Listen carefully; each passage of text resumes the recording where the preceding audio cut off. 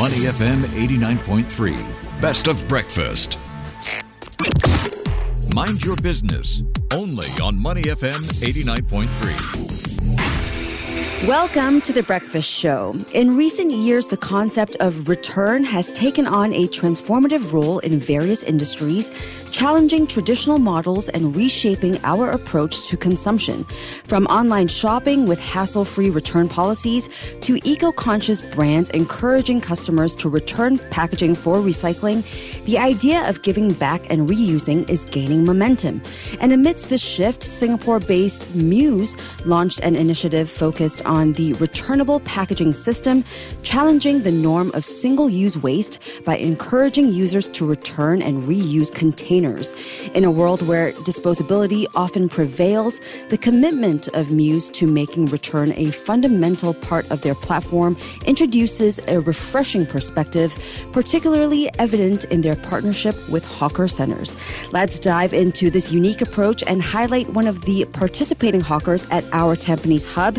In the project supported by the SG Eco Fund, saving almost 10,000 disposable containers from landfill and reducing 1.2 tons of carbon emissions. Let's welcome our two guests who joins us in the studio. We have Jonathan Tosteven, the CEO of Muse, headquartered in Singapore. Good morning, Jonathan. Thanks for joining us. Hey, good morning. Great to be with you today. Thank you. Great to have you. And we also have Daniel Lowe. He runs Epon Fusion Bowl, one of the hawkers that uses this returning packaging system. Welcome to breakfast, Daniel. Hi, good morning. Good morning. Okay, so Jonathan, let's start with you. Can you give us a better idea of how your smart returnable packaging system works? So someone buys a meal and they're given a reusable container to take and they return it to the stall or to bins? Yeah, sure. It's pretty simple. So we stock vendors with our reusable packaging in the same way they would stock disposable packaging. So it's at the point of sale. When consumers want to get a takeaway, they scan a QR code on the reusable container, and that allows them to borrow the container for 30 days for free. They can return that at the hawker centre. They can return that to designated return stations, which we empty on a daily basis and ensure they get cleaned and sanitised by a commercial cleaning partner.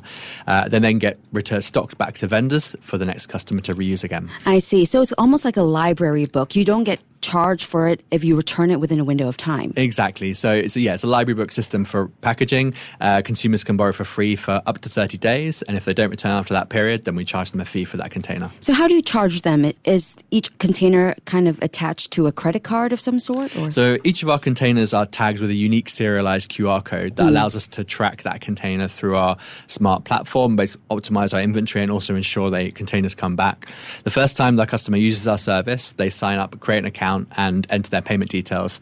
And that basically acts as a guarantee against the item. So in the same way that with the library book, you get charged if you don't bring it back, but it's free to use providing you follow the rules. Got it. Okay. So this pilot program that was launched at the Hawker Centre at our Tampines hub, results so far, has it been pretty positive? What were the key takeaways that you had? I think we honestly going into this didn't know how it was going to perform. It was our first project in a hawker centre and our first in the Heartlands as well.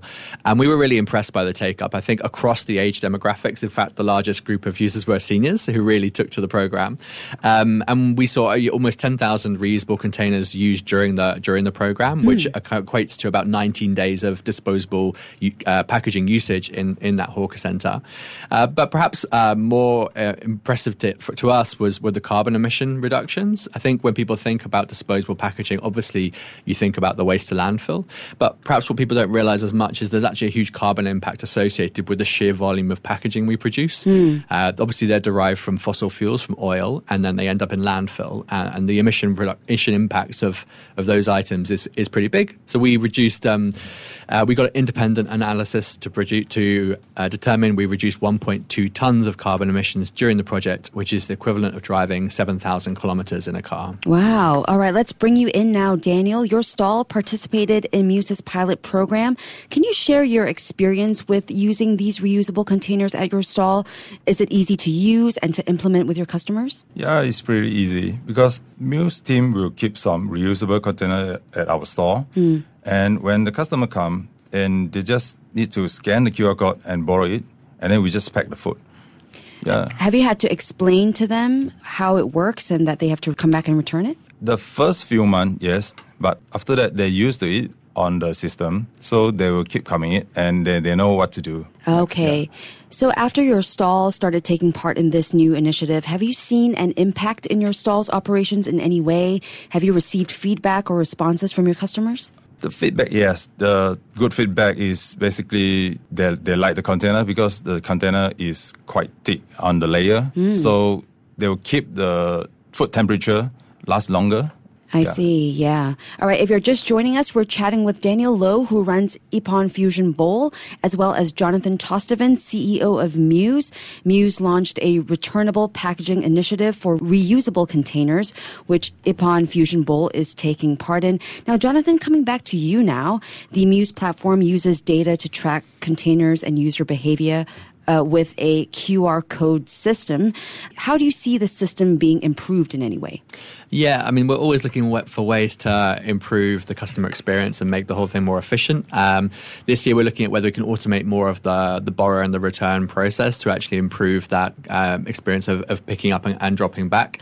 We're also looking at how we can build rewards into our platform so that we can incentivize users who, like in terms of like a loyalty program, to continue using and reusing. As Daniel mentioned, it takes a little while for people to get used to this program, but once they do and build it into their routine, it's something that people will continue doing, and we see loyal users through our program. Have you dealt with any abuse of the system in any way? People maybe hoarding too many containers, or, how much do you charge if they do end up not returning the containers? So our return rate throughout the program is 98%. Wow. So pretty much almost all of our containers came back through and reused over and over again. And that's because we do charge if they don't bring it back, and it's a $10 fee. So it's not insignificant if they don't return the container. We do find that people maybe want to hold on to it for the 30-day period and keep reusing over and then drop it back in and get a new one. Sometimes knowing that they've got one is important. And occasionally we have the problem of single-use trash going into our return stations. I think that's probably the same with recycling and food waste as well as that segregation element. Yeah, so sustainable F&B solutions like Muse not only reduce waste, like you said, but, it actively contributes to a greener environment. So, Daniel, back to you. With your role in contributing to this goal, what motivates you and your stall to focus on sustainability in your business? What made you try this initiative? I think the idea is cool, so why don't I give it a try? Because at the time, I'm also new in this hawker industry. So after I try it, then I think that F&B is one of the ground users that contribute to plastic user every day. So active participant of hawker could definitely increase public awareness of this program and promoting the concept. Okay. And Jonathan, back to you. Where do you see Muse going from here? Any plans for collaborations with other industries to expand your impact? So at the moment, we're very much focused on F&B, but we are building a platform ultimately that can serve any reusable form of packaging across cities. Right now, we're looking at how we can continue to build in hawker centres and food courts in Singapore, and we will be launching a new food court in April in Singapore.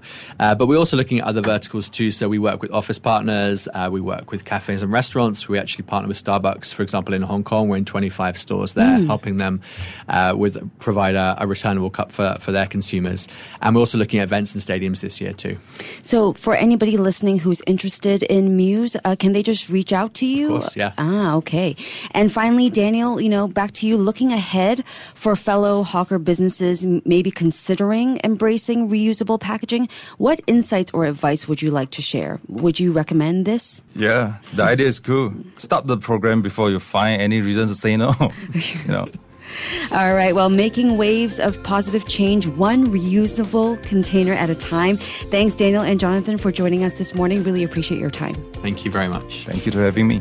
We were talking about sustainability in F&B with Jonathan Tosteven, the CEO of Muse, along with Daniel Low, who runs Ippon Fusion Bowl at our Tampines hub. Stay with Money FM 89.3.